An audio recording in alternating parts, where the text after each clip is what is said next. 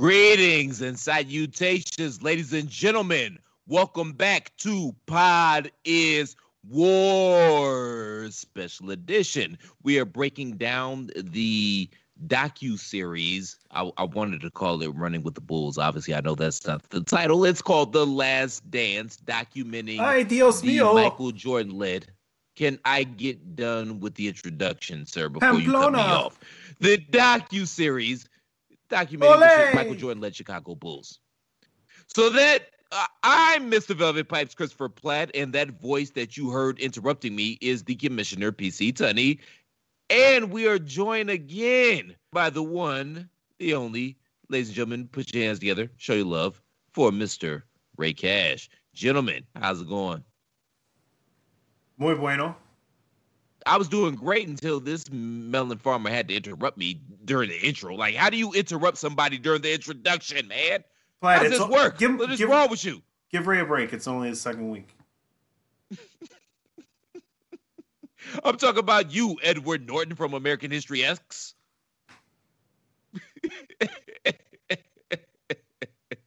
Next week, didn't interrupt me. He literally has not said a word yet. Next week we might need to tape the pre-show for everybody. That's some good shit right there. I think that best shit was that first 20 minutes. Hi, Ray. How are you? Sorry for cutting you off.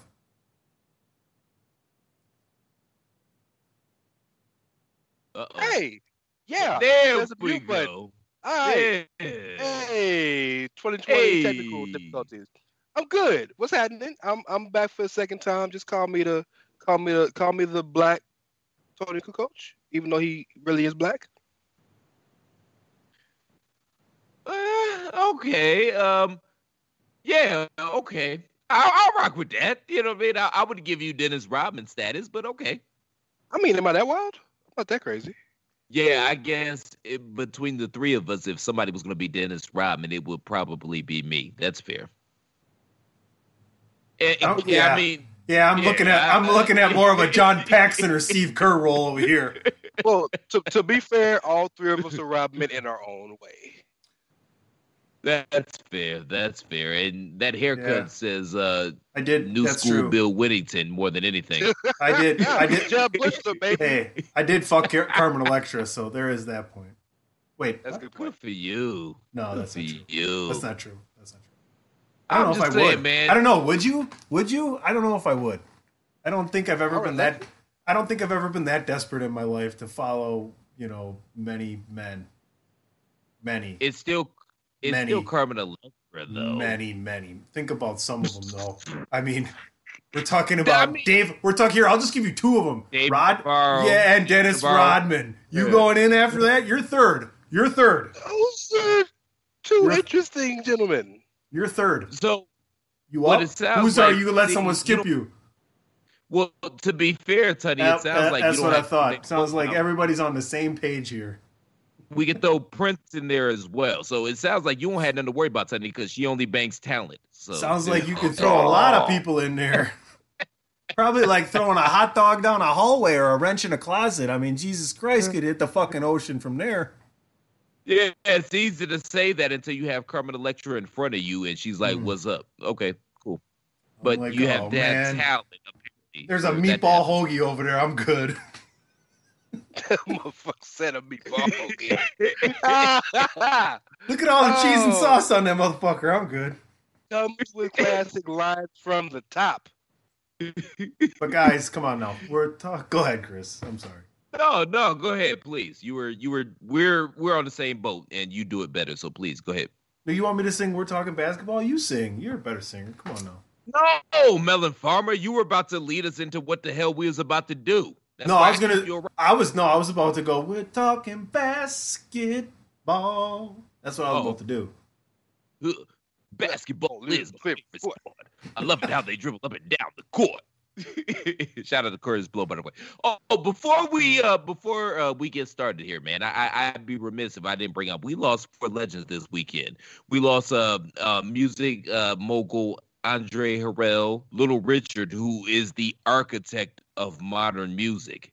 Whoever your favorite is, they stole from Little Richard. That's a fact. It's not even up for debate. Also, yesterday, we're recording this on Monday, we lost singer Betty Wright. cleanup woman, all of that. Legendary. And last but certainly not least, legendary comedian Jerry Stiller, father of Ben Stiller. Y'all know Jerry, King of Queens, Seinfeld. For most of the modern fans, that's how y'all would recognize him. But we lost him as well at the ripe old age of 92. So R.I.P. Shout out to those 4 icons that we lost this weekend. Yeah. Rest in peace. Rest in power. Yeah, man. It's, they say they go in 3s, but they went in 4s. So maybe COVID changing the world. COVID is definitely changing the world, but that's a whole other conversation for a whole other podcast. We probably have to get Joe Rogan on here to have that conversation, but that's neither here nor there. We are here. Can't get that high, bro. I can't get high enough to have that conversation with him. All right. Well, then, hey, let's take a quick break, and before that, we're going to take a full moment of silence for a lot of legends and for people that affected a lot of lives.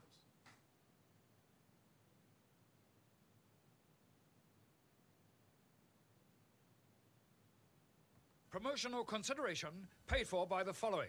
Why should you visit thechairshot.com? Thechairshot.com is your home for hard-hitting reviews, news, opinion, and analysis with attitude. Why? Because you're smarter than the average fan. Thechairshot.com. Always use your head.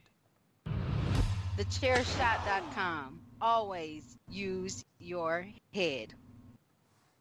And before we move on, use your heads indeed, and make sure you all go to ProWrestlingTees.com/TheChairShot. Pick up your official Chairshot t-shirt. We've got something there for everybody. We've got Save Tag Team Wrestling, Baron Corbin Suggs, Jesus Did the Job, whatever your flavor is. If you enjoy the content that we provide on a day in and day out basis, show us some love by going to ProWrestlingTees.com/TheChairShot. Please and thank you, and please. That being said, gentlemen, let's get into the reason why we're here, which are episodes 7 and 8 of The Last Dance, which I'm a little hurt, man, because we only have 2 more left, and I'm enjoying this. I'm enjoying this conversation. I've been enjoying the documentary, and it sucks that we only have 2 episodes left at this point. Well, don't worry about it, because in 2 weeks we got the Life and Times of Slim Boulder. Come on, ESPN. Damn, I would watch that. ESPN 8 to 8. All right, I got the rundown here. It starts with Jordan retiring, and it starts with people coming up with crazy schemes of whether or not I would say crazy hypotheses of why Jordan's gone, what happened there, the whole lot of gambling things were going on. And you guys wanted to talk about Slim Boulder, so let's have that conversation before we get started here. Ray, I'm gonna let you go, man, because I've got some interesting thoughts about that whole situation. But yeah, I want to hear your thoughts about the Jordan retirement. You're a little bit younger than us, so I'd be interested to hear, number one, how you heard about the retirement, because I remember, man, I was in maybe 6th or 7th grade when it happened, and they literally rolled televisions into the lunchroom during his press conference, and we sat there in the lunchroom and watched Michael Jordan's retirement speech at the time. So I'm interested to hear your thoughts, especially concerning the conspiracy theories and just everything that's around the Jordan retirement. Well, so I am a little younger than you, and I didn't really start really getting into basketball enough to remember it and it to be like a real factor in my life until at 93, 94, 94, 95 between those 2 seasons. So I know this is going to sound really crazy, but the way I remember finding out Jordan was gone was when I saw the Rockets in the finals in 94 playing the Knicks. And I was like, where the fuck is Jordan? And that's when I realized, oh shit, he retired. From that moment on, I was laser into it. Like I would read the sports page every day from that point on. But before that, I was still a 5, 6, 7-year-old kid, But in hindsight and growing up and living through that final repeat the second one, 96, 97, 98, and seeing the Rockets win the two here in Houston, and being into it seriously at that point, you kind of, even though I missed it in real time, I felt it because like the way he came back with a vengeance, and it was just like we already know he has a competitive vigor like no other, but like you could physically see it manifest out of his body, like almost like an aura in those last 3 years, especially coming back from what he had to come back from. I do remember when I was younger, I don't know if it was after he came back or later on, hearing about his father dying. And the first person or the first time I ever heard about the conspiracy about him being suspended for 18 months was Bill Simmons. And Bill Simmons mentioned it on, I don't know if he was still writing for ESPN or if it was on a podcast, which it was both, all of them, because Bill Simmons is gonna say what the fuck you want to say. And at the time, I wasn't knowledgeable enough to say that's bullshit or that's right. But it was really odd to me, ignorantly, that it was literally 18 months. That was how odd it was to me. It wasn't like it was 16 months. It was 21 months. It literally came down to practically 18 months, which was really weird to me. Watching The Last Dance yesterday, if we were being fed the truth, which, Victor's tell a story, it made sense. Because I remember the baseball strike, and there was no baseball. And there was no spring training because there were replacement players. And I know that to be true because my grandfather on my father's side was a replacement ump that year. So I know it to be true. So it made more sense that I ain't got shit to do. Might as well go shoot some hoops, and I fall back in love with the shit. But I do know, and I do know this very adamantly. Michael Jordan has a lot of skeletons in his closet that will probably never come out. I'm not gonna be so disrespectful as to put his father's death and his vices in the same breath, because that's a load I'm not prepared to unpack, and I don't want to do that to anybody. But my man had such a competitive fire, a competitive addiction, that he lived a life that behooved conspiracy theorists to plausibly believe the conspiracies. You know what I mean? And to take it full circle before I throw it back to you, that's only compounded by the fact that my man was hanging out with a former drug dealer and a jury curl named Slim. And so we laugh and joke about that. We really do. But legitimately, imagine if Tom Brady was walking around here with a white dude in a mullet with tattoos on his neck that was named Brady. No, it won't happen. Of talent, not at that level of greatness, at that level of, quite frankly, money. So it if anything, Jordan is probably a victim of his own competition and of living too messy of a life that, while nothing has come out, it allows people to believe.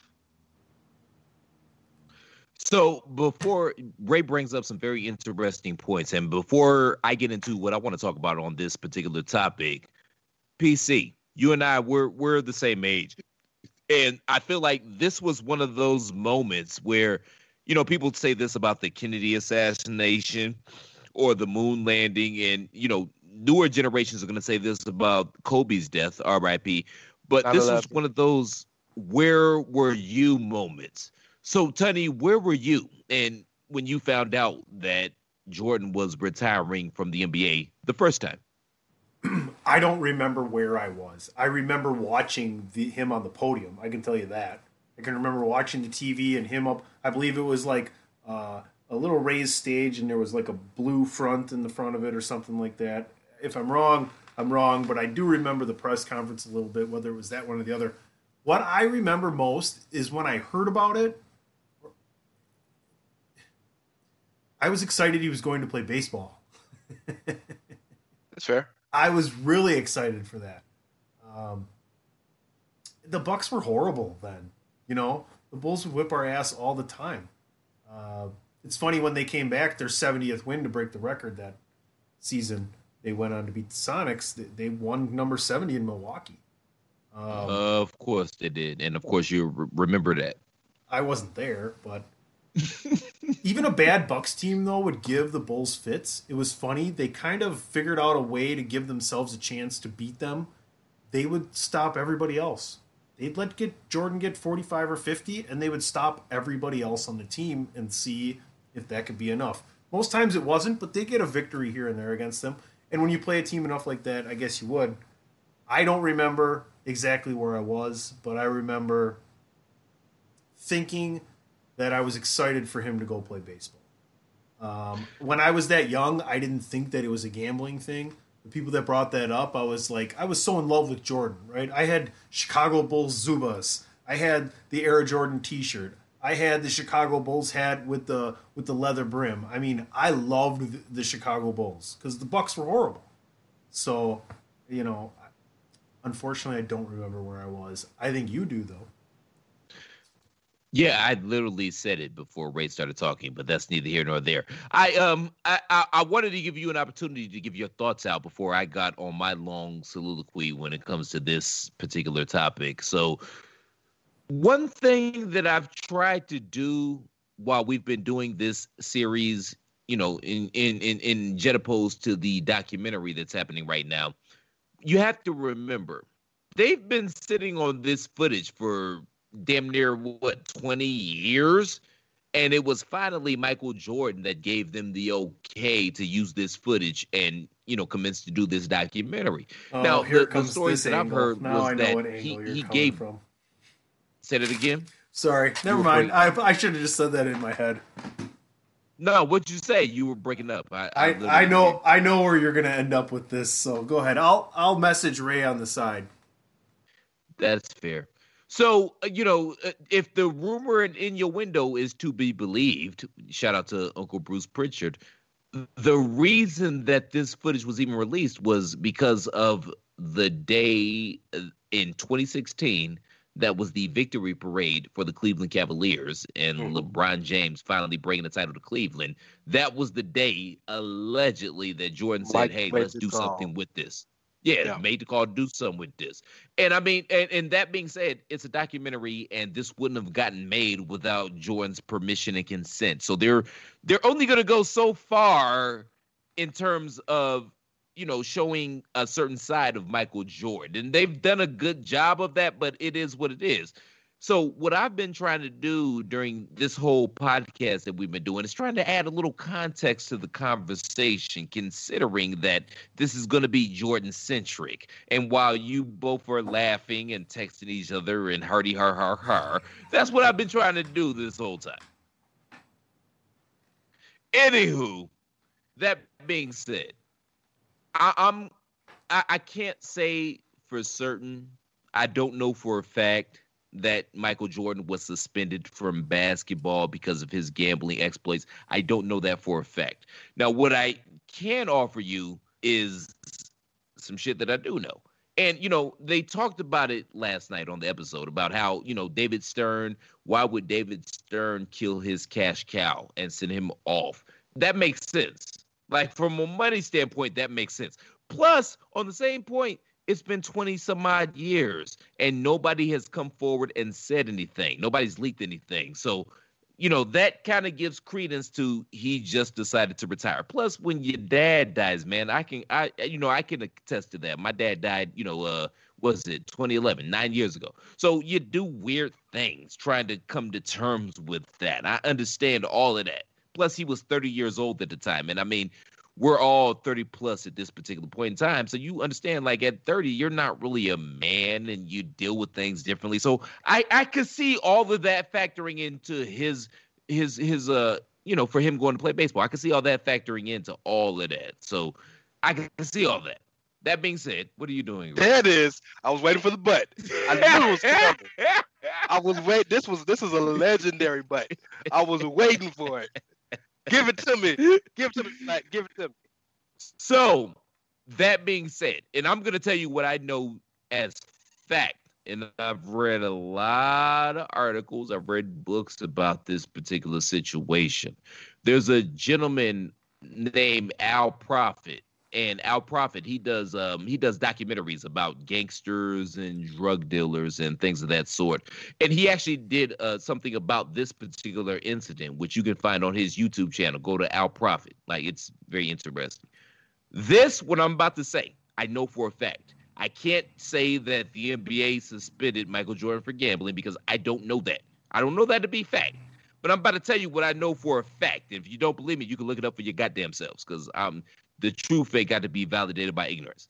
So the FBI were investigating certain mob people, certain, people affiliated with mob families. And there were two names that came up during that particular investigation. One was Isaiah Thomas. The other was Michael Jordan. So Isaiah Thomas, he was cool with a mafia-associated gentleman in the state of Michigan, and they were running illegal gambling.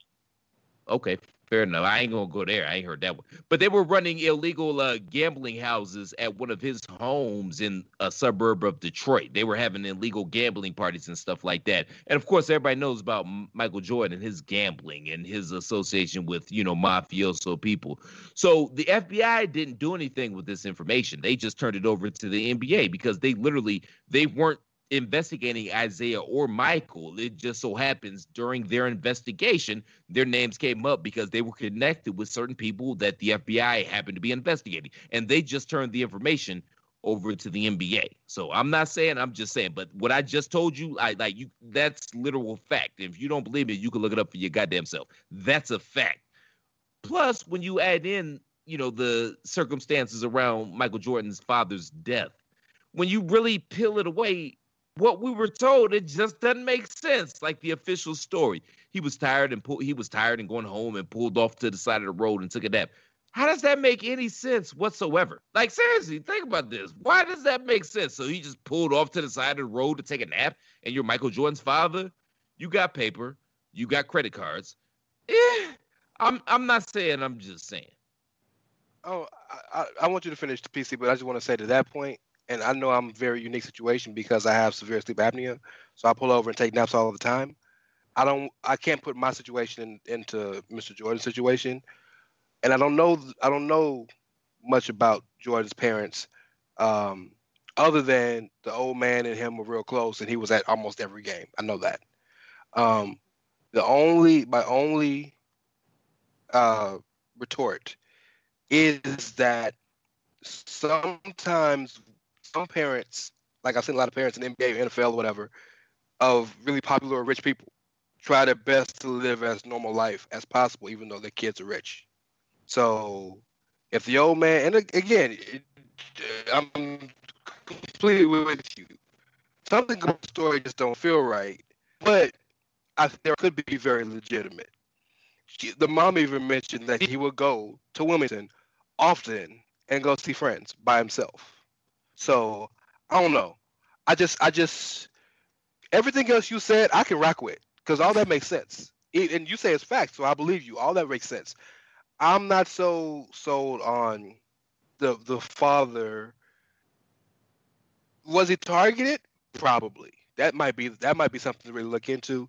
But the old man may really just have got tired and fell asleep.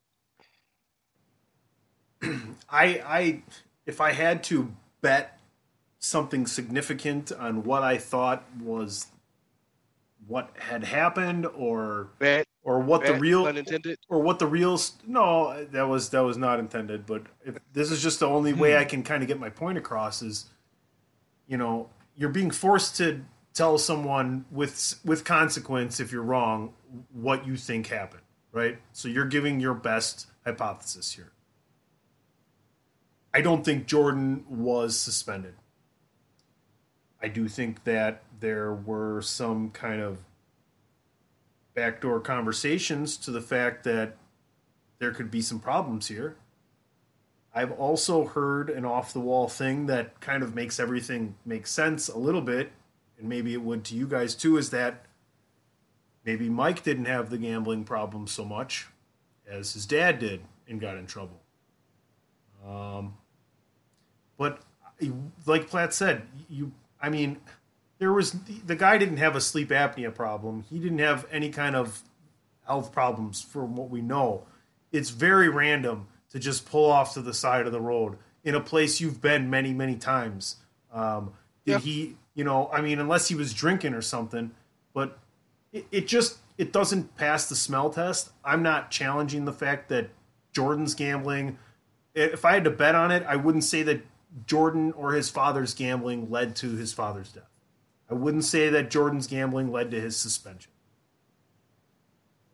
And again, man, just to reiterate, man, I've been a suspension. I've been a young man that had to deal with your father's death. And, regardless of the relationships that we have with our fathers, and, a lot of times the father-son relationship is very contentious. It just is what it is. But at some level, all of us want to make our fathers proud, whether good or bad, right or wrong. We want to either make our fathers proud or do better than they did. You know what I mean? Like that's some shit going on there. So to have your father pass away, I can understand where that would take you to a place mentally where, people do strange things under those circumstances, man, when loved ones die. So I can understand that. And I'm starting to lean more towards, he just wanted to take a break and, whatever. I'm just saying there are these ancillary facts that are out there that, again, if you don't believe me, don't take my word for nothing. I say that all the time. Don't take my word for nothing. Go do your own research and look it up. Like everything that I've told you tonight is absolutely 100% unequivocally true. And I will die on that hill. But I can also understand your dad died. You're in a weird space. You know what I mean? You grew up loving baseball. He loved baseball. All old black men of a certain age love baseball. I can talk about that with my grandfather. Like, that was the sport. Like, they love baseball. So I can understand where you're in a weird spot and you want to go do that. And one of the things about this documentary is that they do a good job of highlighting just how difficult it is to be Michael Jordan. And that pressure and everything that goes along with that. They were basically a traveling rock band. And everything that goes along with being Michael Jordan and trying to excel and be the best at what your field, I can understand why that would take a mental tear on somebody or take a mental toll on somebody, and they want to step away and be like, I'm peace out. I'm going to go try to do something else where I'm not Michael Jordan, where I could just be regular dude trying to make it work. So I understand that. So I go back and forth with that. Ultimately, if gun to my head, do I think he was suspended because of some gambling things? I would say no, because again, I go back to why would David Stern kill the cash cow? Yeah. Let's move forward. We're talking about the baseball thing. Let's talk about the baseball thing. It's funny because he ends up playing for the same guy who was the owner of the Bulls, is the owner of the White Sox. And it's kind of funny because Reinsdorf is like, from where Jordan was, he played baseball his entire life until he was 17, and they didn't play it all until he was 31, right? And if he would have decided to play baseball, he would have got drafted and probably would have been a Major League Baseball player. And he also says at the end of when they're talking about the baseball thing, Terry Francona, who was his actual Double-A coach, and ended up, goes on to win multiple titles. Manager of the Cleveland Indians. And before that, the Boston Red Sox. It's just, well, the winner usually comes first. So, you guys let the Cubs win a fucking championship. Sorry, don't sidetrack me like that. Don't remind me. 2016 never happened. It never happened. So it's amazing that all fell into place. And Terry Francona says if Jordan could have got 1,200 to 1,500 at bats, he would have been a Major League Baseball player if he wanted to continue on that track. Like, they talk about the fact that he would have started at rookie or A-ball, not at Double-A, but they didn't have the press ability to hold what was going to happen when Jordan was going to show up for these games, right? He finished top 5 in steals and top 10 in walks. And nobody mentions the fact that he started his AA career with a 13-game hitting streak. And then they figured out, dude can't hit a curveball. We got Pedro Serrano up in here. And I'm just comparing them to because they both could. I'm only comparing them because they couldn't hit a curveball. That's it. Not that they're both bald-headed black guys. Okay, cool. They are. Continue. And 3 strikes, they were both out. So,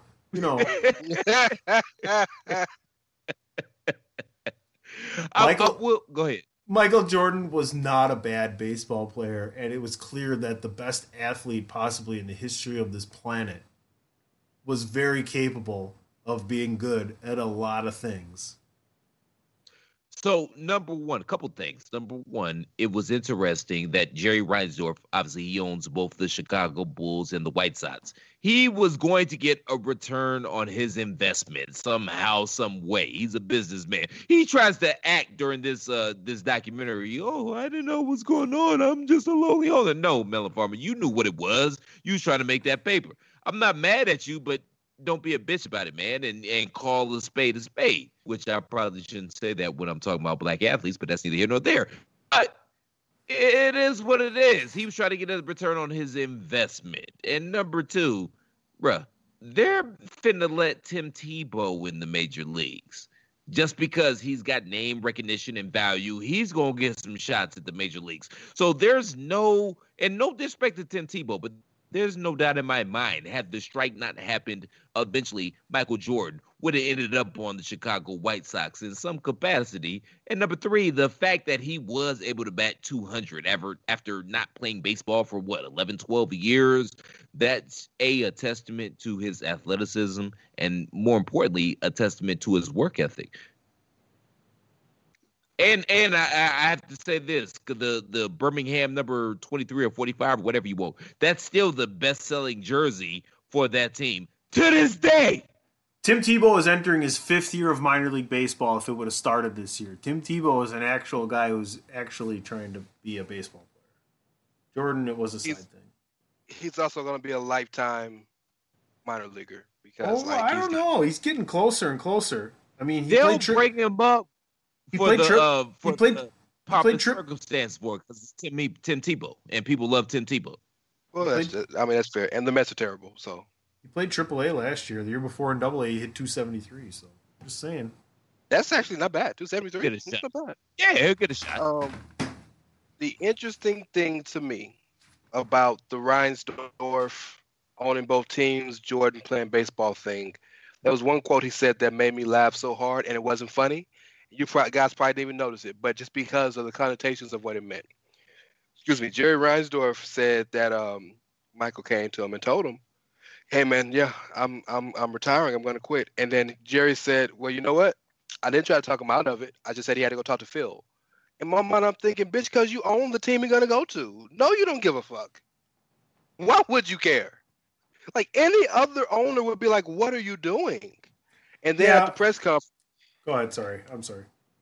No, you're good. I was gonna say at the press conference, he was putting on the ham and putting on the cologne and the perfume real good.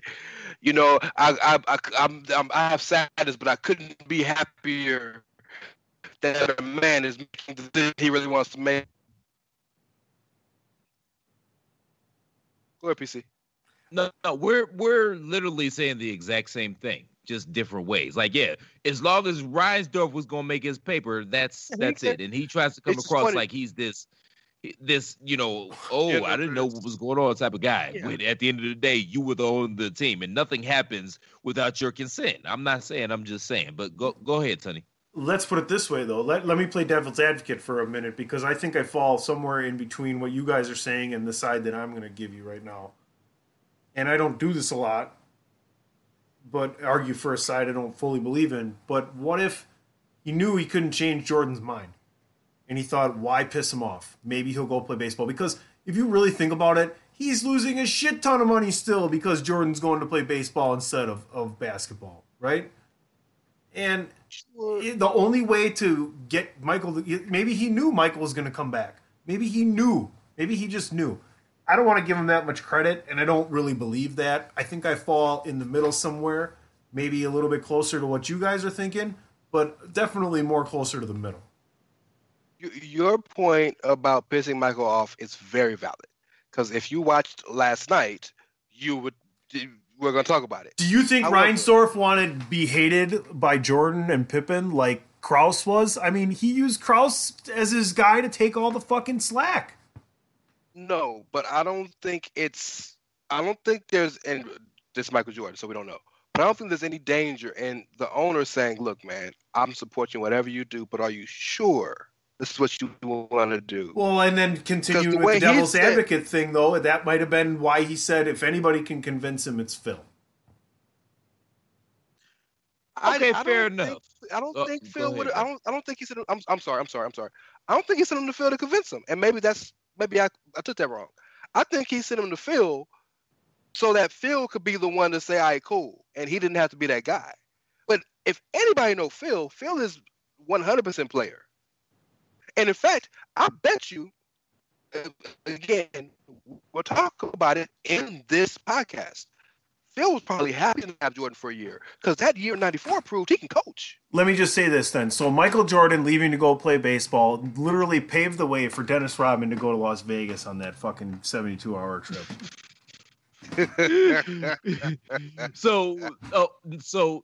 Number one, Mr. Cash, man, don't ever interrupt for cutting me off, because if I had my druthers, I would sit on here for a whole hour and talk by myself. So don't ever apologize for that. It needs to be done from time to time. Number two, I apologize for apologizing. And I accept your apology for apologizing. But number two, it hits different when not only do you own the basketball team, but you also own the baseball team that this melon farmer is about to go play for. So that means that you can get a return on your investment. Because I'm pretty sure if it was a different owner in a different circumstance and their golden goose was trying to leave the sport that laid the golden egg, they would have more of an issue with it, and they would do more. They would do more to talk them into staying, as opposed to, well, go talk to the coach. Like, I can buy the. Go ahead. I was to add to your point, or at the very least, ask them to stay. Because if and this is my fault that I'm believing this man at his word. I don't believe him, but if I don't believe him at his word, but I'm going by the story that's being told to me. The way this man told the story was he didn't even bring up staying. He was like, "Oh, all right, cool. I see you at the golf course." Like, no. Yeah, but you can't take him for his word either, because he tries to act like, oh, I didn't know what was going on between Jerry Krause and Phil Jackson, which, again, he's the melon farmer that's signing everybody's checks. He could have got them both in a room and said, look here, Krause, Jackson, I'm signing the checks. Y'all figure that shit out. Make this work. We're not about to kill this goose that laid the golden egg. But we're going to get to that a little bit here, too, because I have a contention with some people that think that if Jordan would have stayed, they would have won 8 consecutive titles. I don't think that would have happened, but we're going to get to that momentarily. And PC is going to lead us to that and navigate us to that particular conversation. All right, here's where I want to start. First, before we get into that, because I would like to spend a good round of each getting their thoughts on that, because I know Ray's got probably a really good zinger of a take. I Why? want to talk from Houston. Yes. Why else? So, touche. Before we start, I want to get real briefly around the horn here. Scottie Pippen deciding not to go in for the 1.8 seconds while Jordan was gone because Phil drew up the play for Tony Kukoc. And I want to talk about that and get everybody's opinion on that because of the way it played out in the documentary. And to me, you got a guy who had already hit 4 game winners, like in the same situation, you know. Platt, what are your thoughts? What are your thoughts on that? I feel like they went easy on Scottie Pippen in that situation. So before I come back around, let me say this. Phil, that might have been Phil's best coaching job that year because that team won 50-some-odd games. And you could make a legitimate argument that team should have went to the NBA Finals. There was a bullshit call that happened in Game 5 in the second round versus the Knicks that Hugh is Hollins, debatable. Right? Yeah, Hugh Hollins, yes. It's debatable. But that might have been Phil's best coaching job. So I can understand that whole season. You know, Phil is the master manipulator. He's putting that battery in Scottie Pippen's back, letting him know you're the man, you're just good as Jordan, yada, yada, yada, trying to get everything that he can get out of him. So when he gets to that particular point, it's game time. The game's on the line. You've been pumping me up this whole season. I should be the one taking that last second shot. But that being said, that's bitch shit by Scottie Pippen. It is. And the fact that it worked out makes it look even worse. So, yeah, I can't rock with that, man. And, you know, Scotty, he's been a little sus anyway, but that's bitch shit. Like, you know what I mean? It is what it is. There's no excuse for that. And everybody makes mistakes, you know, so I'm not trying to bury him as a person, but that's a bad look. In the legacy of Scottie Pippen, we've got to throw that on there, and that's a bad look. It is quite bitch made. It's 100% bitch made. It's 1,000% bitch made. It's what those of us who grew up in the early 2000s might remember one Sean Puffy Combs calling bitch assness. But both parties were right. Scotty was right to feel that who the fuck are you talking to? This is the playoffs. I'm the best player. Not only am I the best player, but I'm underappreciated with the damn management. I'm underappreciated on this damn team because y'all probably thought I was replaceable all these years. And then I show y'all I'm a damn MVP candidate this year after being one of the top 3, 4, 5 players in the league for the past 4 years. And I can't get the ball. And better yet, it's not even just that he couldn't get the ball. The details. They had him taking the ball out. That's the cold part. He didn't have a chance to be a part of the play. They had him taking the ball out. That's insulting. Nonetheless, you paid to do a job. Get your ass up and do the job. And Tunney said it perfectly. Like, Tony Kukoc hit that shot like 6 times in the regular season. So it's not like this is a random call for Jeb Bushler or Randy Brown.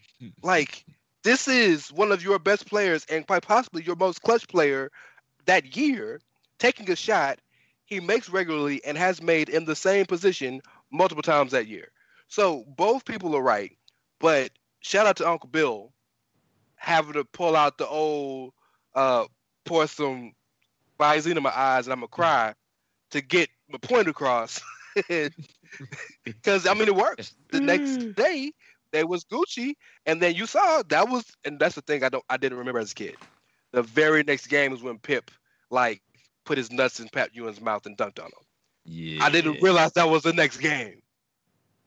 That's one of the most iconic dunks in NBA history. That's probably, other than the Lister Blister, that's the most disrespectful dunk in history, in NBA history. Absolutely. Pip was bitch made for that, and he was bitch made for that because he apologized the second they got to the damn locker room. He knew he was wrong for that. Let me just say a couple things real quick. Was he wrong? Yes. Would I be a hypocrite if I didn't tell you that I have been in situations where I've told people this is what I do, that's not what I do in sports? Very much so, yes. That being said, not everything's fair. Not everyone's equal. That's real. Scottie Pippen has a lot more rope than a lot of people before they're going to say, you can't do that anymore. You know what? He's got a lot more leeway. That's the end of it. He gets a lot more slack than anybody else, except for Michael Jordan. So, yeah, there's going to be some stares and some people that are going to get pissed off, but they know where their butter's breaded, or their bread is buttered, right? Scottie Pippen's the man. They need him when Jordan's there. They need him whether Jordan's there or not. Hey, man, that word fair, that's a 4-letter word in my household. Like my dad always taught me, R.I.P. Fair is where they judge the pigs and have the pie eating contest. Like if you're looking for fair in this world, you're going to be looking for a long time. I thought fare is what you gave the people in Uber or taxis. That too. Exactly. We different toilet, same shit. We saying the exact same thing. No, that was Yeah. that was very poignant. That was very poignant, Tony. Like fair don't mean shit in sports. It don't. And if keep it a buck, I probably would have done the same shit Scotty did in the moment. Keep it a buck. Like that's bitch made to me. That's how I know Scotty real, because he responded, and y'all might take this as not being real, but he responded with some bitch ass shit by pulling some concurrent bitch ass shit. Touche. All right, let's answer the question that Platt asked, and I think we should let Ray go last here. Yeah. You want to kick this off, Platt, or you want me to just kind of set it up and give my opinion here? Yes, set it up, give your opinion, and we'll go around the horn, and then we'll move on to the next topic. So the biggest mystery, I would say, then, in Michael Jordan's career is if he wouldn't have left, would have found a way to stay motivated and healthy, would they have indeed possibly won 8 championships in a row?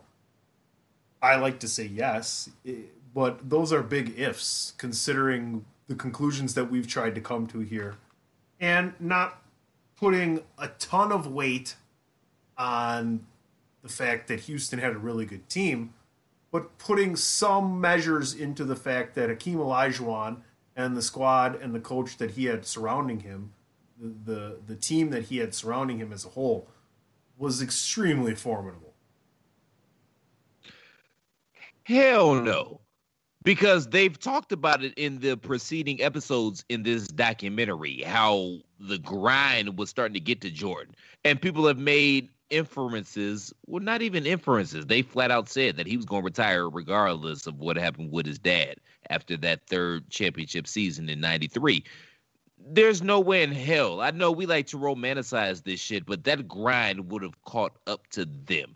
Plus, lest we forget, that team that they lost to in 95, and we're going to get to when Jordan came back. We're going to get to that. But that Orlando team that they lost to, that was a damn good team. And not only was that a damn good team, the Bulls weren't that great of a squad that year. It was Kukoc, it was Pippen, and it was a bunch of other melon farmers. I mean, Judd Bushler was getting some primetime minutes, for Christ's sakes. That just was not a good team. And I'm not convinced that even if Jordan would have been there that whole time, that Bulls team, the way it was constructed, would have been able to beat that Magic team. Lest we forget, if they would have been able to beat that Magic team and get to the finals, that Rockets team was damn good, as Tunney alluded to. I mean, those 2 years that Jordan was gone, Akeem went to another level. He was on God status. Plus, they had a young Sam Cassell. They had a young Robert Horry. They traded for Clyde Drexler the second year. Who else? Kenny Jet Smith, Mario Elie, like Vernon crazy as Vernon Maxwell. Yeah, Otis Thorpe was the first one, but then they traded him for Clyde. Yeah, but Jackie Brown was the second one. But that was a really good team those 2 years, and I don't know if the Bulls would have been able to beat that team. It's a interesting what if, but it's hard for me to believe that they would have won 8 consecutive titles. The bottom line is I think that grind would have just been way too much. It would have, which is why we don't give LeBron enough credit for making it to 9 consecutive NBA finals. But I'm not going to go there. This ain't about Brown. This is the Jordan thing. I'm just saying. Church, tabernacle, and synagogue. So you kind of took my surprise point. I didn't think anybody would bring up, but yes, I think most reasonable people would realize that going to 8 straight finals under the scrutiny that Michael Jordan was under is the grind it would take to do that. It's almost damn near impossible, right? So I think there's there's one team and another guy. Like it's like Bill Russell and the Celtics playing like 6'2" white boys and LeBron. And that's it. That did it that many times. So that's working against him. And even if he was superhuman and Herculean enough to overcome that, which could be possible, the biggest point before we even get to Houston is, man, I don't know if we would have got out the East again in those 2 years. Because, and I know that sounds disrespectful. And do I need to laugh at you like he laughed at Gary Payton? I mean, that meme is hilarious, so I wouldn't mind. So, you know when you laugh and you tilt your head to the side like that, you know it's funny. That was a respect laugh, though. That was a laugh out of respect. You didn't pick up on that?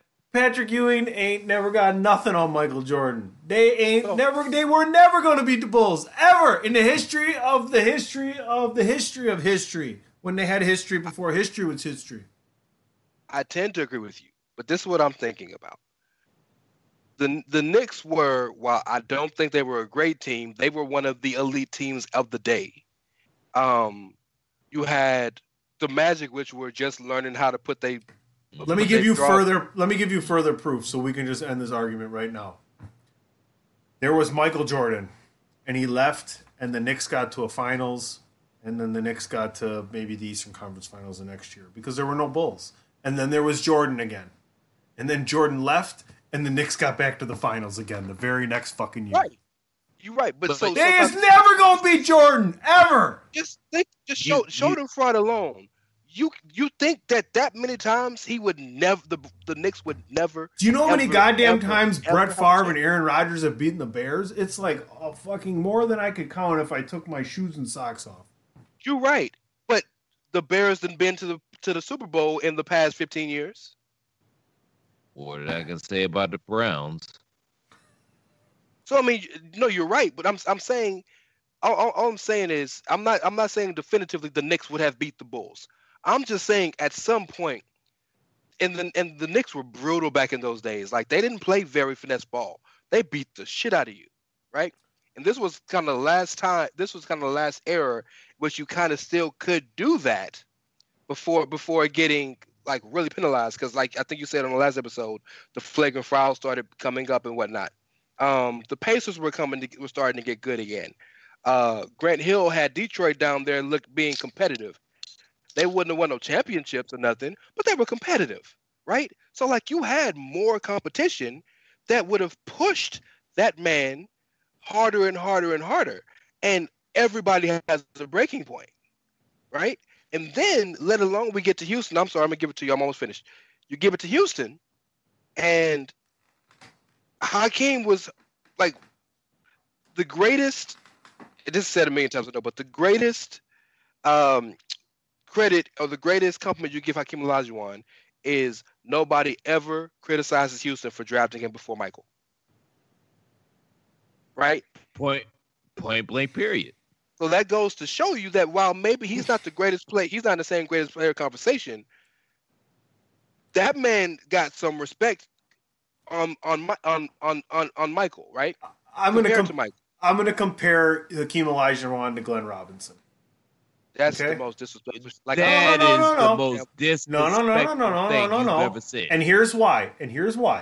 You're gonna take it back. There's no way. You're gonna take it back. You're gonna take it back after I finish my comparison. Here's how I'm gonna compare them. Would you let me finish my statement first? I'm gonna compare Hakeem Olajuwon to Glenn Big Dog Robinson. Okay? When they were both coming out of college, there was zero question as to who was going to be the number one pick. End of story. That's the comparison. That's the only comparison I'm going to make. And that's the only reason why no one criticizes Houston for taking Hakeem Olajuwon at the time. Now, let me just drop this story, and Platt's heard it a million times. He knows where I'm going, and I'm going to make it brief. Portland had the number 2 pick. They already had Clyde Drexler. Dr. Jack Ramsey was the coach. He was good friends with Bob Knight, who had already had Jordan on the Olympic team. I might have told the story last week. Dr. Jack Ramsey asked Bob Knight, who should I draft at 2? Bob Knight says, Michael Jordan. Dr. Jack Ramsey says, I already have Clyde Drexler. I need a center. Bob Knight replies, then play him at center. So I'm going to give Glenn Robinson his flowers because he might be the greatest college player that I've ever seen in my lifetime. So I just want to make sure that I give Big Dog Glenn Robinson his propers. I just wanted to throw that out there. So you brought up the Knicks, and I'm not even necessarily talking about the Knicks in this particular conversation. I'm talking about that Orlando team. People forget how good that Orlando team was. Jordan didn't turn the ball over and dribble it away when they were up. They would have won that series too. No, they lost 4-1, didn't they? They lost 4-2. They would have won game one, though, if he didn't. They were up one. He had the ball with 12 seconds. He let Nick Anderson pick his pocket from behind him mid-court. That's not Michael Jordan. PC. Don't make me use your shoot name on this smelling farmer, okay? Oh. PC. We ain't watched the same thing? Who in the bloody hell did they have to guard a young, spry Shaquille O'Neal? That's why they beat them the next year. Wait, I'm sorry. Wait, I'm sorry. I'm sorry. So in my scenario, why they won. In my scenario, when I'm arguing this, is the fact that Bulls win game one because Jordan doesn't get his pocket picked with 12 seconds to go by Nick fucking Anderson. Who the fuck is he? Ever hit a three? Yes, but never played D. Of course not. So then he holds the ball. They win game one. So now it's 3-3. And you're telling me that Orlando Magic team is beating Michael Jordan into game seven? Please. But the fact that they didn't get to game seven proves my point, sir. And you are not going to slander the good goddamn name. Listen. Goddamn name of Anderson on these airwaves, sir. You're not. I won't stand for it. My hippopotamus was he didn't get his pocket pick. I mean, hypothesis. But he did. And it happened. And they still didn't have anybody to guard Shaq. Like, that team was just not good. I didn't want to get there yet because we're going to get there momentarily. But that team just wasn't good. Can you just tell him what Hakeem did to Shaq? Can you just tell him? Yeah, but that was if you watch Star Wars, that was like an old school Jedi, like humbling a young kid, right? That was Obi-Wan like slapping the shit out of Anakin type stuff. Like, you're not ready yet, young Jedi. Like, and Shaq tells you, I lost because he beat me mentally. That's what Shaq has talked about it multiple times. Is because he tried to bully Hakeem, and Hakeem just looked at him and was like, all right. So yeah, I'm from Africa, man. I grew up playing soccer with no shoes on. What the fuck are you going to do? Yeah. It wasn't anything. And then the Rockets team was built so perfectly in that you had a superstar and everything in the middle, flanked by great and competent shooters who all could defend. Except for Sam Cassell. But he made up for it in other ways. Sam Cassell was the second year, though. I don't think he wasn't there in 94, was he? He was a rookie in 95.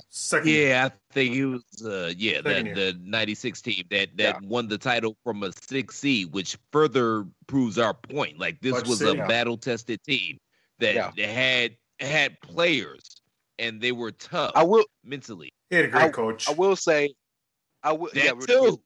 R.I.P. Rui T, yeah. I will say, I think that Jordan beats the Rockets 95 for one reason. Jordan hates Clyde Drexler. So he would have found a way to win that series in 95. But the 94 team beats the Bulls, I think. Okay, quick yes or no. The only word you get here is yes or no to answer this question. Before we move on to our final topic, so we give that some time so we don't have to rush that.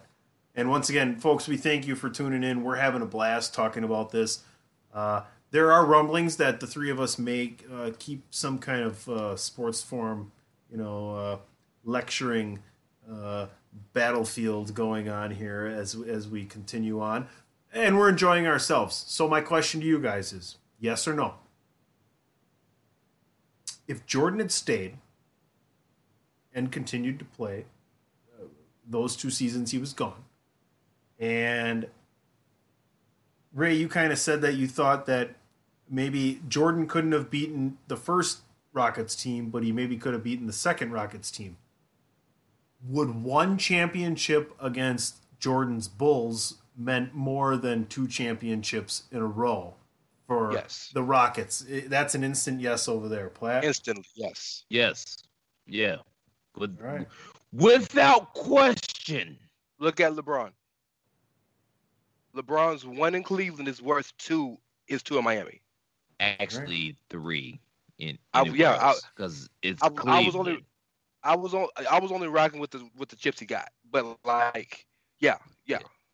And I defend Cleveland, but at the end of the day, I understand it's Cleveland. It's fucking Cleveland. So yes, I wasn't even talking about the city and the history. 73-9. Yeah, it's still Cleveland. That's it. Yeah.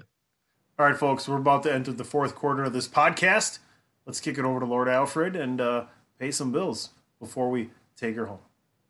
Promotional consideration paid for by the following. This is your boy Kenny Killer telling you to make sure you check out thechairshot.com, bringing you breaking news, interviews, podcasts galore, everything pro wrestling. Make sure you check it out, thechairshot.com. Thechairshot.com. Always use your head. Shout out to Lord Alfred. He's got a lot of burn this evening, didn't he? Word. The British are coming. Should I get maybe like Robin Leach next week? Lifestyles of the rich and famous, caviar dreams and your champagne wishes. I could smoke a bag of that. You'd smoke a bag of anything. What was the quote your boy said? We start off now and we end with champagne. Gangster shit, bro. We started from the bottom, now we eating caviar? I don't know. Is that something? Yeah. I mean, started from the bottom, now we to the middle. I feel like I was honestly. Said. I hate caviar. I don't want to eat fish eggs. I feel like I was still on the bottom. Yeah, but you know what? It's because you don't have a rich mentality in which fish eggs in your rich mentality will taste good. I want a different part of the fish. Give me the fillet. Yeah, but see, only non-rich folk want fillet. Rich folk want the fucking eggs. Yeah. The sooner the better. All right. The second they skeet it out, give them to me. Ray figured me out. I'm not rich. Oh, you may. I don't know. Yeah. I mean, the lack of electricity in your surroundings told us that, sir. No, I only deal in oil. The fact that you cut your own hair told me very quickly, this man is one of us. I could be. I'm like Warren Buffett. I could have saved a lot of money not cutting my hair. Did you? Yeah, a little bit. I don't know. Do I gotta do math on the show? Why do we gotta do math on the show? Well, folks, send your hate tweets to @TheRealCPlatt for wanting to do math on a fucking podcast. Anyway, let's get into the last topic. And speaking of math, 72-10. Jordan comes back. Well, he decided let's move backwards a little bit. I got excited because we were talking about math. Not really though. He calls his agent, David Falk, right? And he's like, we need to, okay, I'm coming back. Let's put out the press release. And I'm skipping a little bit of him showing up to practice and kind of hanging out with the guys a little bit. And Ray already mentioned the strike, so we know what's coming. And he's like, all right, I'll have some of the press people write some stuff up. And he looks it over and he's like, this does no. He's like, give me a pen. And he writes, I'm back. Put that into words, Ray. Ray, put that into way. Look at Ray, folks. I wish you could see Ray's face, and I would like Ray to let you hear his face. You remember how you felt the first time you heard Ether? That's how cold that line is. I'm back. I'm back. Oh. Just. Boy, that's cold in Antarctica penguin. Like that's cold, bro. That's it. That's all you gotta do. I'm back. That's colder than Eskimo pussy. See, I ain't want to say that one because I know that's gotta yours. be warm. They reproduce. It's gotta trying be to keep warm. the copyright. They probably that's a cold ass bar. I was going to talk more about Eskimo pussy, but we'll keep it moving along. We can, but the problem is they don't get sun, or they probably don't even go outside and exercise. So when you get after all of that layer of clothing, it's probably not the best. I don't know, but Sarah Little Palin was up there, so I don't know. And Mr. Platt, we can be politically correct, cold as Inuit pussy. Touche. Also, can we give, to bring it full circle, because they interviewed Glenn Rice in episode 7 or 8. I don't remember which one, but he's the guy that allegedly knocked off Sarah Palin when he was a college basketball standout in Michigan. That's what we're going to remember him for? Not the fact that he's one of the better scorers of the 90s, but that he knocked down Sarah Palin? That's it? That's what I'm remembering for. And I love me some Glenn Rice. But didn't he win a championship with somebody? That goes in his stats. Did he win a championship with the Spurs? No, with the Lakers. I think with the Lakers. Yeah, I think he was the third. Glenn Robinson. On one of those Laker teams. Glenn Robinson won it with the Spurs. Glenn Robinson won it with the Spurs. Was it him? Hold on. Was it him or was it Mitch Richmond? No, Mitch Richmond came later. Mitch Richmond ain't win no title, I don't think. Okay. Yeah, no, Mitch Richmond got, I think, the title in 2002. Yeah, Mitch got a title with them. I just can't remember if it was him or Glenn first Lakers. Glenn for sure was the third wheel in the first one. Remember Run TMC? Oh, okay, cool. Run TMC, bro. It's a cold ass team. Yo, man, Don Nelson don't get the credit that he deserves, man. He was ahead of his time. He really luckiest was. Shot he doesn't get the credit he deserves. Luckiest shot in Boston Celtics history when he was a player. Look was that up. The 3 overtime game with the Suns? Is that what that was? Yeah, and off the back of the rim straight up and falls straight down in. But was that the game I'm talking about? Yes, I believe so. Yes. Okay. Yes. I forgot we got Paul Westphal, the player. Line, so he would know. JoJo White's still a bitch. We're just letting Ray soak in that for a minute. Sorry about that, Ray. All right, gentlemen, let's bring it back. Let's take this show and finish it off. 72-10 that year. Best. I don't. You can have your 73-9 Golden State Warriors. I'll take the Chicago Bulls that year. I'll take the guy Michael Jordan coming back with that kind of motivation. That was the best team ever. See, okay, here's why. They would have beaten any other team ever. They would have beaten any other team ever. That year's Michael Jordan and squad would have beaten any other team ever in a vacuum. That's a different conversation. That's why they're the best to me. I can, as my brother would say, smoke a bag of that. But the 73-9 Warriors literally sat like 27 or 30 fourth quarters because they were up so much going into the fourth. Like, that's another level of dominance. When the Bulls won their 72nd game that night, Dennis Rodman asked why he was playing because he didn't really fucking care until the playoffs started. No, you're right. You in the doc, Jeb Bushler said Pippen looked at the one of the sports pages and said, "Damn, we're not going to lose for like 2 months." I mean, so I feel you. So I'm looking at the 86 Celtics. I'm looking at the Portland Trailblazers team. I don't remember the Bill exact Walton's, year.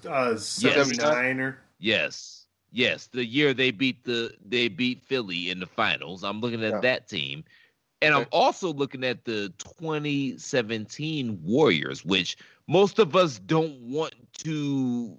We don't want to give them their propers because we were all pissed off that Kevin Durant went to that team. But you got to give them their propers when we're talking about best teams ever. I would put those 3 teams in the conversation. Quite frankly, I would put the 92 Bulls ahead of the 96 Bulls because, number one, expansion was happening at the time in that league. So the talent pool was diluted because of expansion. I'll make it brief. This is why the 96 here's why the 96 Bulls beats any of the earlier Bulls teams, because you have an angry Jordan that Horace Grant left Chicago beating those teams with Horace Grant on it. I agree with that. I'll say this though, Tony, you're not going to like this, but I think the 86 Celtics beat the 96 Bulls. Michael Jordan scored 63 points after a 50-some fucking game, in games 1 and 2, Larry Bird literally called him God on a basketball court, and you're telling me that if they would have fucking added the people that they had in the later any other fucking team, there's no way in hell that the 86 Celtics could have kept up with them. Who won that game? I'm saying if the roster was different, you had Jordan and nobody. Us three, Jordan and John Paxson were on the fucking floor for that series, okay? And I carried my weight, but where the fuck were you guys? Well, as Jordan said in the first episode, smoking and you guys are part of the traveling cocaine circus, you motherfuckers. So was I, but I played good that game. Well, just to let y'all know, man, I am Prohibition and Gateway. Those are my drugs of choice. And if you know, you know. Like, everybody ain't gonna get that, but if you know, you know. Oh, but man, Jordan definitely won't get that. But the thing is, no, he'll get it now, because have you seen his eyeballs? He'll get it. But but the thing is, and because I want to say that team was the best team of all time, but at the same point in time, you have to understand that expansion was happening in the league. So the league was diluted. And one thing that they didn't touch on in episodes 7 and 8, which I'm disappointed they didn't, but I've heard this from multiple sources. Jordan thought that he was going to sneak in that year that he came back after the baseball thing, whatever that was, it don't matter here. He thought he was going to be able to sneak in and steal a title because the league was diluted due to expansion. So he thought he was going to be able to sneak in and steal a title. He literally said that, I think I can steal a title. So, the whole Jordan returning, there was some sort of calculation to that. But it goes to show my further point where I don't know.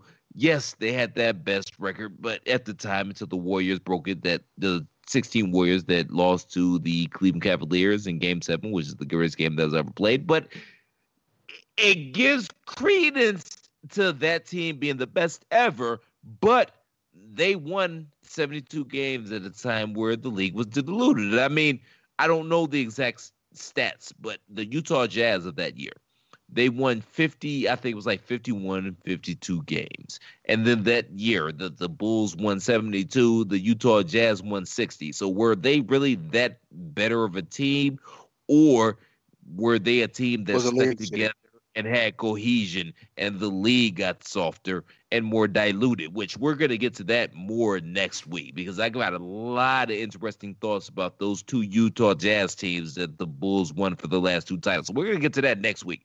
But I said all that to say what I had to say. And one more thing real quick, Tunney. And a note, playoffs are a different beast than the regular season. I know that.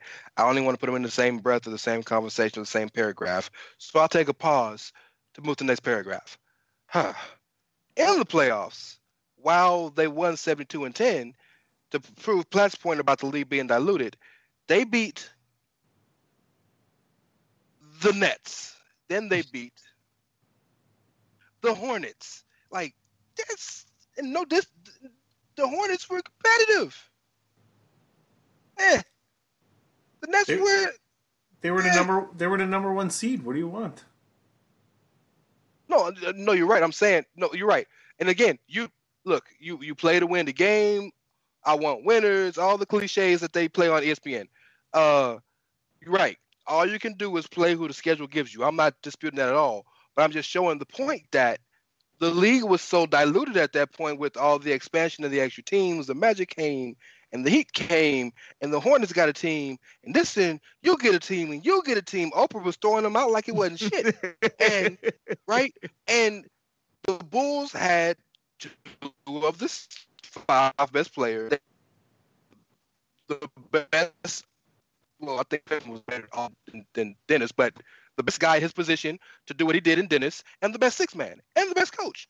So they really were in a perfect spot. I'm not saying that they wouldn't have been great in any other era.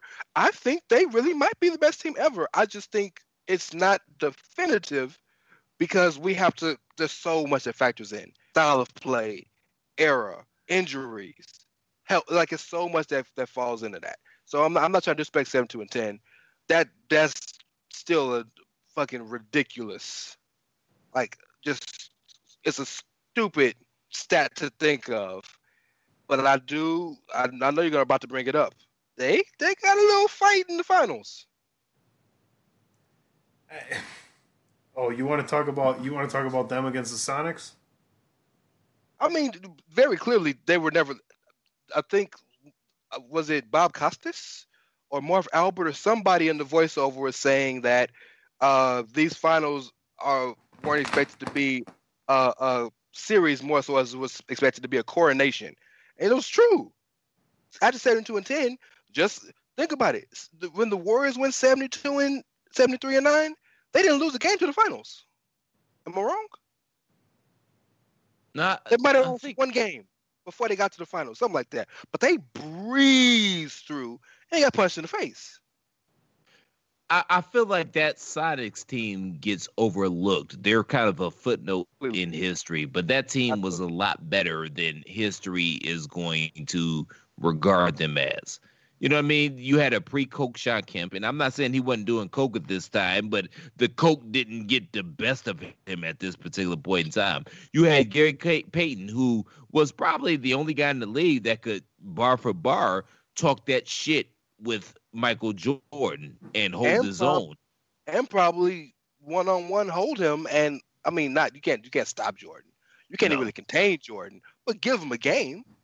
And that's the part that doesn't get brought up because, they were 3-0 by the time that, George Karl and Gary Payton, they decided, hey, no, I probably need to be guarding Michael Jordan. And he gave Michael Jordan his issues.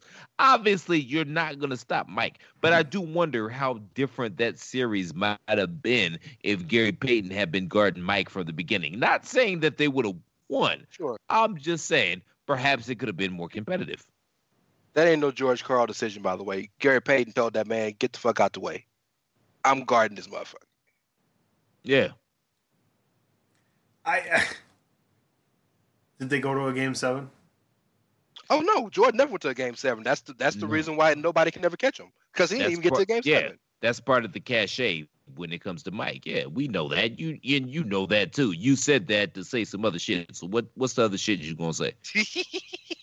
Let's close on this. Because I think this is the most real Michael Jordan moment that's going to happen in the entire series, and it happened last night.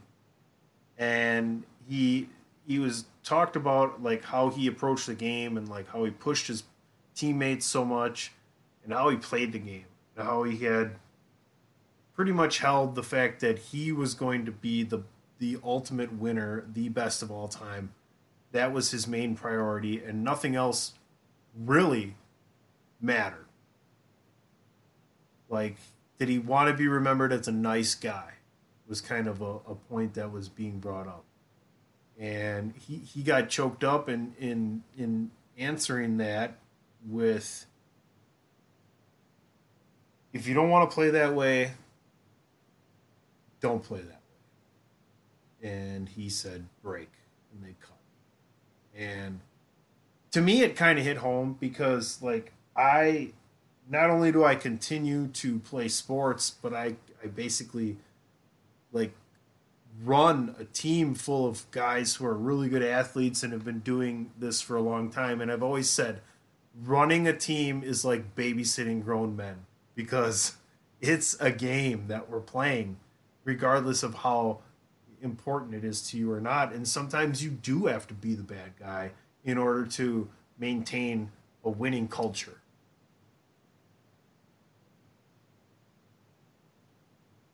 Okay. I'll go ahead. Okay. No, please. I appreciate, as I'm sure most of America or the world does, when you have people who are traditionally guarded when they become introspective and they allow you in. It's one of the reasons why Kobe Bryant became one of my favorite athletes in the past 4 years. And I was so crushed after what happened earlier this year because I spent my whole career, I'm a Phoenix Suns fan and I live in Houston. I hated Kobe, right? I hated Kobe in every way, form, or fashion. And then he showed me who he was and he became one of my favorite humans on this earth. because he finally had the opportunity to show me who he was. And Michael Jordan is such a mythical figure that Michael Jordan, the legend, almost usurps Michael Jordan, the person. And Michael Jordan, the person, was quite content to let the legend be the person. It's almost like the Wizard of Oz. The wizard just a dude's chilling in the back, but that mythos is what builds everything and keeps the entire system moving, right? So to see him be that introspective, and not just about the teammates, but his dad, and like these 2 episodes were probably the most emotional you'll ever see Mike. Kobe's death notwithstanding. So I appreciated that. I appreciated seeing some introspection into not only how much winning matters to him, but where the line is in his mind between does he care what people think of him and how he's remembered compared to would he do it again? And he showed very fervently, and I want to make this point quite salient. In any form or facet of life, whether it be in your personal life, in business, in any form of the arts, entertainment, and sports, in any form or fashion of your life, when you are striving to be truly and utterly successful, I'm talking about to the highest umpteenth degree. Not I did a few things in my field, but like to be known as one of the best in your field, to do something that's truly generationally poignant, right? To do something that has lasting effects. There is sacrifice. And there's sacrifice in everything we do, but to that level, there is massive sacrifice. And with those sacrifices, you lose things that you don't even know you lost sometimes, right? All 3 of us are wrestling podcasters. Wrestlers all the time talk about how they've missed birthdays and family engagements, and their parents died and didn't get a chance to go see. And all these things, the sacrifices to be great, to follow their dream, to live their passion. Michael Jordan, the entire thing he was run by his entire life was, I want to be the best. And whether that made him a dick and he punched Steve Kerr, whether that made him an asshole and take away food from Horace Grant because he played bad, whether that made him not necessarily not an understanding dude, and dragging Dennis Rodman out of a tryst in the middle of Vegas on the Strip. Whatever he did, he didn't do it to be liked. He didn't do it to be friendly. He didn't do it to do anything else other than to be the best he could be to win. He said one quote that was so poignant to me that it meant something to me. He said that when he got to Chicago, they were garbage. They were fucking trash. And now that he has built and broken his back to get that franchise and organization to a championship level, people want to come in here now and live off of what he built. You're not going to come in here and live off of that and not work, because the hardest worker in the room was the guy that had every reason to go sit back and chill and play quarters with the albino guard working in the United States. Did you see the cut shot of him walking behind Jordan down the hallway at one point in the episode? He looked mean as fuck though. If you was on the side and you was jumping in, you'd be like, that guy's weird and I don't really want to mess with him. I don't think he's gonna kick my ass, but he might grab my ass, or I don't know what he's gonna do.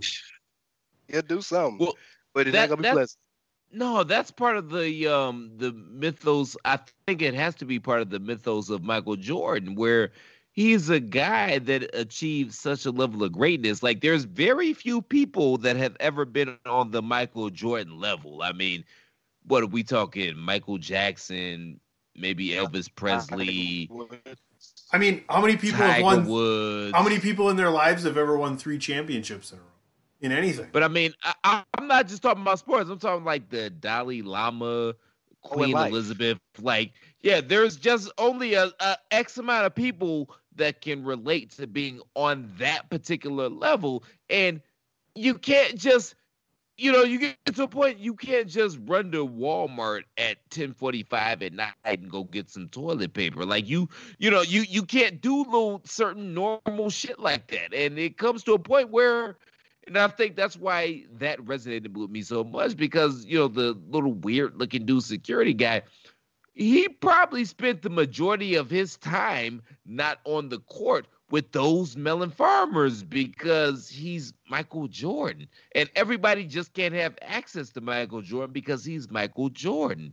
And think about the burden that it has to be Michael Jordan. Like all of us, we aspire to be to that level and to be looked at in that reference. But at the same point in time, there's a downside to that, a B-side to that. He's Michael Jordan. You can't just do normal ass shit when you're Michael Jordan, which that's another reason why I don't know what happened when he retired the first time, but I can understand that maybe that burden was just too much, which is why I don't think they would have won 8 consecutive titles, because that's a lot to put on anybody, and he's still a human being. So, I said all that to say that I agree with what a lot of what Ray said. And shit, what did you ask, PC? You asked a question. Tell me what the question was again, so I can bring it home. How long we've been working together? You're gonna ask me something I can't usually remember what I was gonna ask, let alone what I asked. He was asking, I guess, what did you think about his Thank God for Ray. Comments and the introspection? I think I wanted you to wrap. I got you. I think I wanted you to wrap the show up, motherfucker.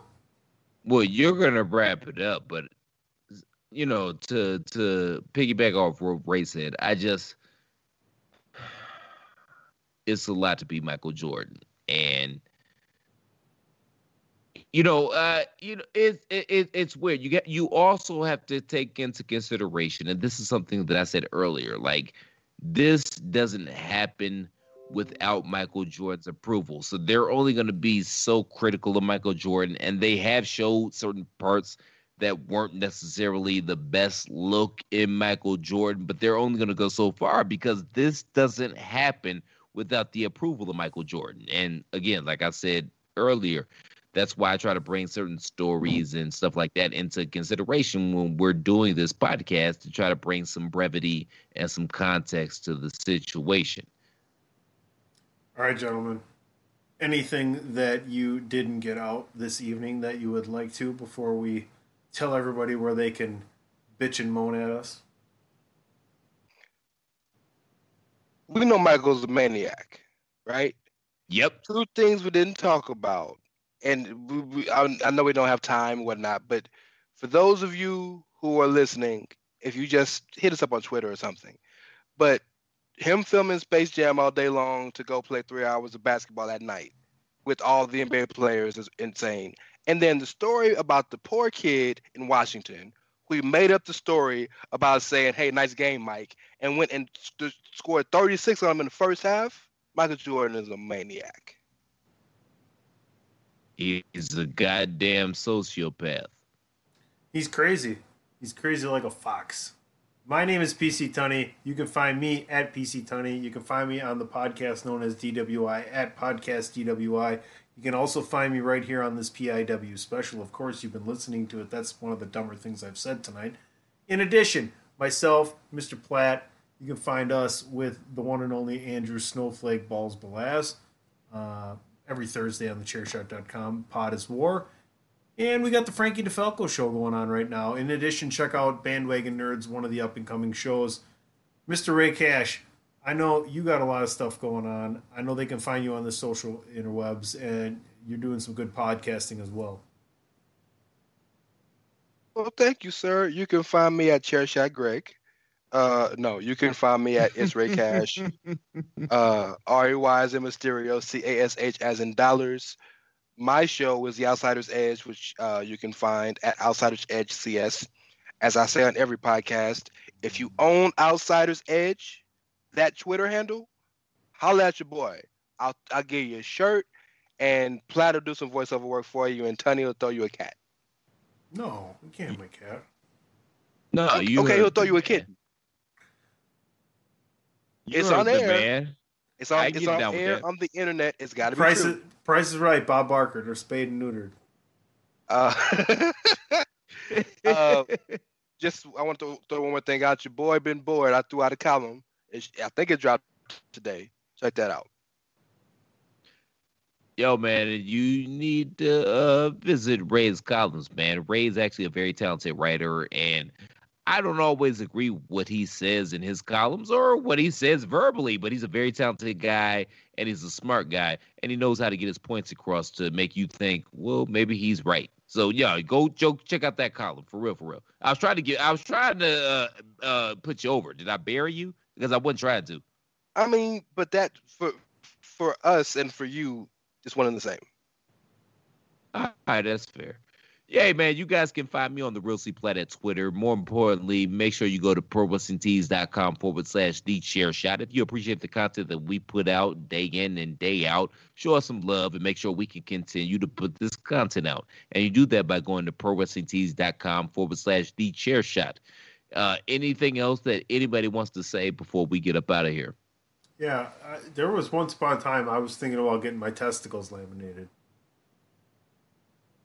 I'm sure there was, and I'm probably made mention to that, which is probably the joke that you're trying to bring up now. So get your balls reupholstered, Mr. Tunney, and shout out to everybody out there that gets their balls reupholstered. That's a thing? I thought that was just a bit Dave Chappelle said about moving your balls and balls are smooth as eggs. Hey, man, for Mr. Rey Ca, for the Commissioner PC Tunney, for everybody out there that have gotten their balls reupholstered, I'm Mr. Velvet Pipes, PC Christopher Platt. I was about to say PC Platt, Jesus Christ.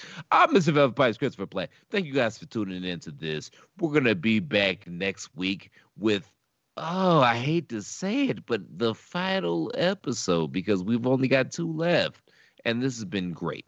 But anyway, tune in next time. Until next time, shalom. Sometimes I dream of that gleam.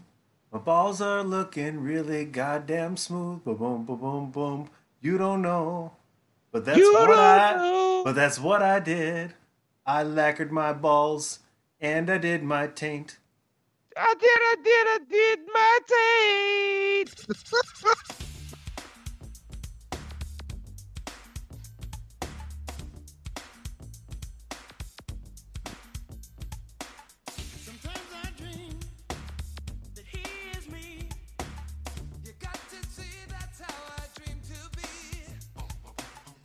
Boom, boom, boom. I move.